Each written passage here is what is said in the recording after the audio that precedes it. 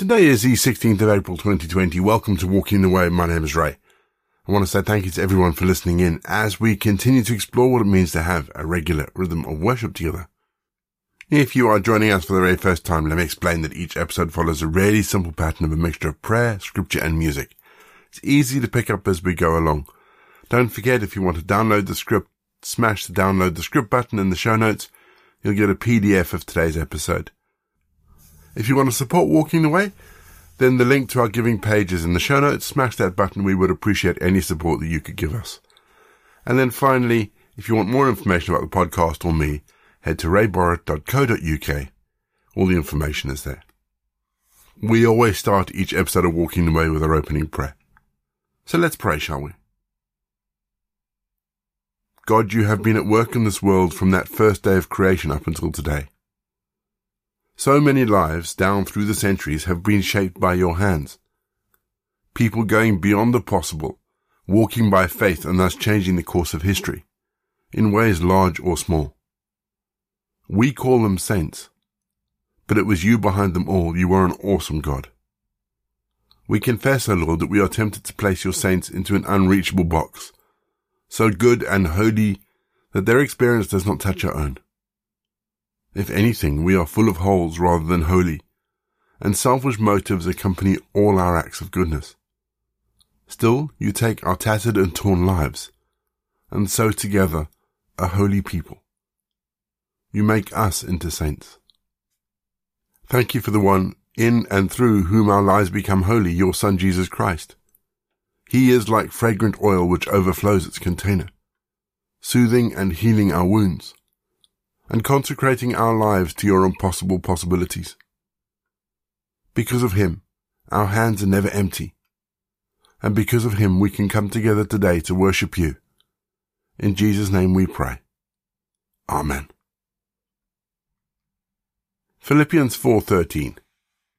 I have the strength to face all conditions by the power that Christ gives me. I have the strength to face all conditions by the power that Christ gives me. Before you ask, there isn't an echo in here. I want us to stop and think for a second what that means. Paul is writing to the Philippians in this verse, and it's in context. It's part of a thank you note that Paul is making for the gift they sent. And it's in that context that Paul is talking about being content. He knows what it's like to be full and hungry, to have enough and to be in need, and he can face it all through the power that Christ gives him. Now, how many of us can say the same? How many of us can honestly say that we are so content with the lot that God has given us that we can stand it all? In these challenging times, Jesus gives us something to draw on, his power. And as we've read so many times in the Gospels so far this year, Jesus had nothing, and yet he is the most powerful, the most influential person in history. Because power does not equate to material wealth and material satisfaction. What Paul is talking about here, the power of Jesus is the reliance on Jesus for all our needs. All of our needs. Period. When we get that, then we can join Paul in saying these words, I have the strength to face all conditions by the power that Christ gives me. We're going to have our first piece of music just to give us some time to center our thoughts on God. And then we're going to get into our Bible readings for today. And in today's readings, we read about Jesus healing a blind man on the Sabbath and all the repercussions as a result.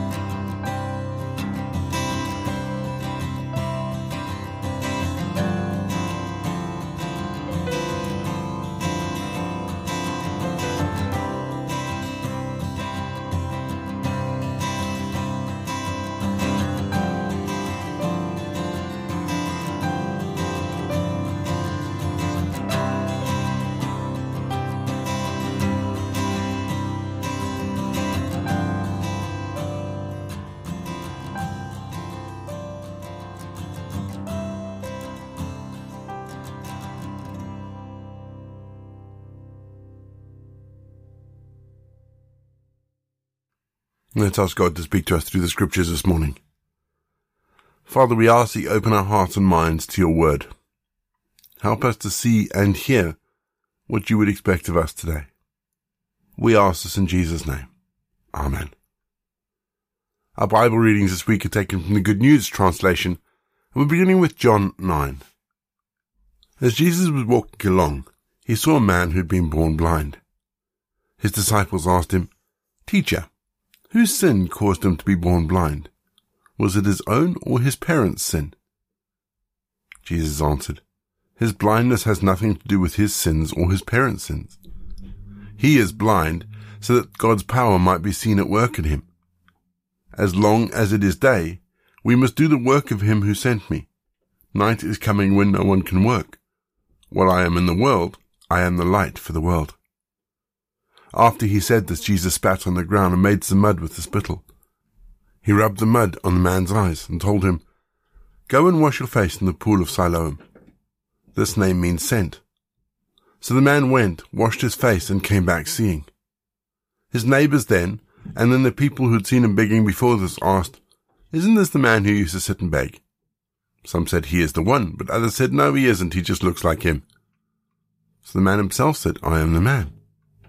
"How is it that you can now see?" they asked him, and he answered, "The man called Jesus made some mud, rubbed it on my eyes, and told me to go to Siloam and wash my face. So I went, and as soon as I washed, I could see." "Where is he?" they asked. "I don't know," he answered. Then they took to the Pharisees the man who had been blind. The day that Jesus had made the mud and cured him of his blindness was a Sabbath. The Pharisees then asked the man again how he received his sight. He told them, "He put some mud in my eyes. I washed my face, and now I can see." Some of the Pharisees said, "The man who did this cannot be from God, for he does not obey the Sabbath law." Others, however, said, "How could a man who is a sinner perform such miracles as these?" And there was division among them. So the Pharisees asked the man once more, "You say he cured you of your blindness. Well, what do you say about him?" "He is a prophet," the man answered. The Jewish authorities, however, were not willing to believe that he had been blind and could now see, until they called his parents and asked him, "Is this your son? You say that he was born blind. How is it then that he can see now?" His parents answered, "We know that he is our son, and we know that he was born blind. But we do not know how it is that he was now able to see, nor do we know who cured him of his blindness. Ask him. He's old enough and can answer for himself." His parents said this because they were afraid of the Jewish authorities, who had already agreed that anyone who said he believed that Jesus was the Messiah would be expelled from the synagogue. That is why his parents said, "He is old enough, ask him." A second time they brought back the man who had been born blind and said to him, "Promise before God that you will tell the truth. We know that this man who cured you is a sinner." "I don't know if he's a sinner or not," the man replied. "One thing I do know, I was blind and now I see." "What did he do to you?" they asked. "How did he cure you of your blindness?" "I've already told you," he answered, "and you would not listen. Why do you want to hear it again? Maybe you too would like to be his disciples." They insulted him and said, "You are that fellow's disciples, but we are Moses' disciples. We know that God spoke to Moses. As for that fellow, however, we do not even know where he comes from." The man answered, "What a strange thing that is. You do not know where he comes from, but he cured me of my blindness. We know that God does not listen to sinners. He does listen to people who respect him and do what he wants them to do. Since the beginning of the world, no one has ever heard of a man giving sight to a person born blind. Unless this man came from God, he would not be able to do a thing." They answered, "You were born and brought up in sin, and you are trying to teach us." And they expelled him from the synagogue. When Jesus heard what happened, he found the man and said, "Do you believe in the Son of Man?" The man answered, "Tell me who he is, sir, so I can believe in him." Jesus said to him, "You have already seen him, and he is the one who is talking to you now." "I believe, Lord," the man said, and knelt down before Jesus. Jesus said, "I came to this world to judge, so that the blind should see and those who see should become blind." Some Pharisees who were there with him heard them say this and asked him, "Surely you don't mean that we are blind too?" Jesus answered, "If you were blind, then you would not be guilty. But since you claim that you can see, this means that you are still guilty."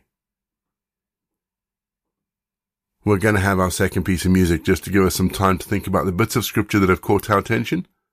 And after music, we're going to say our prayers for today.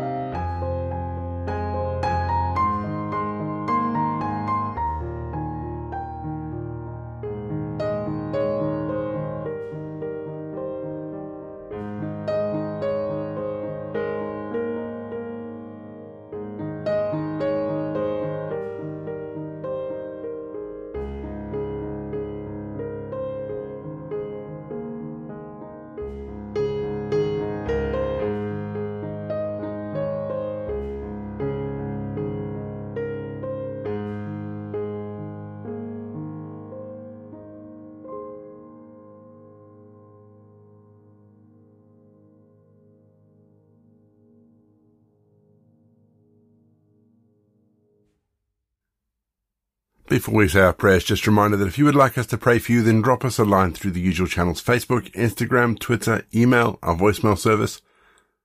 As always, we would love to hear from you. We would love to pray for you. Let us know if there's anything we can pray for. We're still praying for Rebecca and Ben. Rebecca is still in contact with Ben, who is still in prison. We're praying that God would work a miracle there.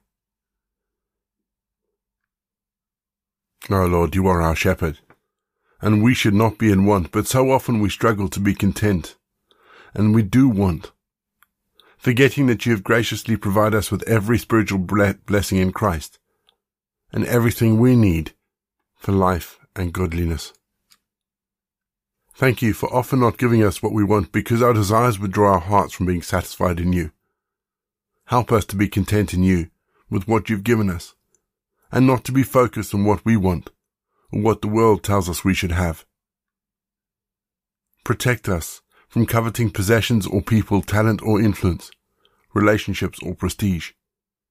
Keep our hearts from being anxious for what we don't have, and make us thankful for the numerous gifts that you've already given. According to your word and steadfast love, Lord, fill us with the joy and satisfaction of contentment in Christ. Help us to learn to be content in any situation like Paul, and to quickly reject all that dwells beneath the surface of our coveting.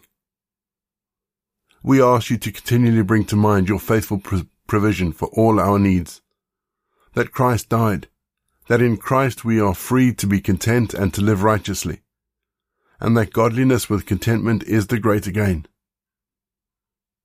Lord, may we be humbled and changed by the ultimate example of contentment, of Christ becoming poor in order that we might become rich, and being content to go to the cross to fulfill your will, to rescue a people for himself who can be free from discontent and zealous for good works. We say together the prayer that Jesus taught his disciples. Our Father in heaven, hallowed be your name. Your kingdom come, your will be done, on earth as it is in heaven. Give us today our daily bread. Forgive us our sins, as we forgive those who sin against us. Lead us not into temptation, but deliver us from evil. For the kingdom, the power, and the glory are yours, now and forever. Amen. The grace of our Lord Jesus Christ, the love of God, and the fellowship of the Holy Spirit be with us and remain with us now and forevermore. Go in peace to love and serve the Lord. You've been listening to Walking the Way. All the details for today's episode can be found in the show notes, including the scripture passages and credits for the press. If you want to partner with Walking the Way, if you'd like to donate towards the project, that would be amazing. We are looking at upgrading all our equipment, so any donations would be fantastic. Please head to www.givesendgo.com/walking the way. And for more information, head to rayborrett.co.uk. You can find me on Twitter, Facebook or Instagram.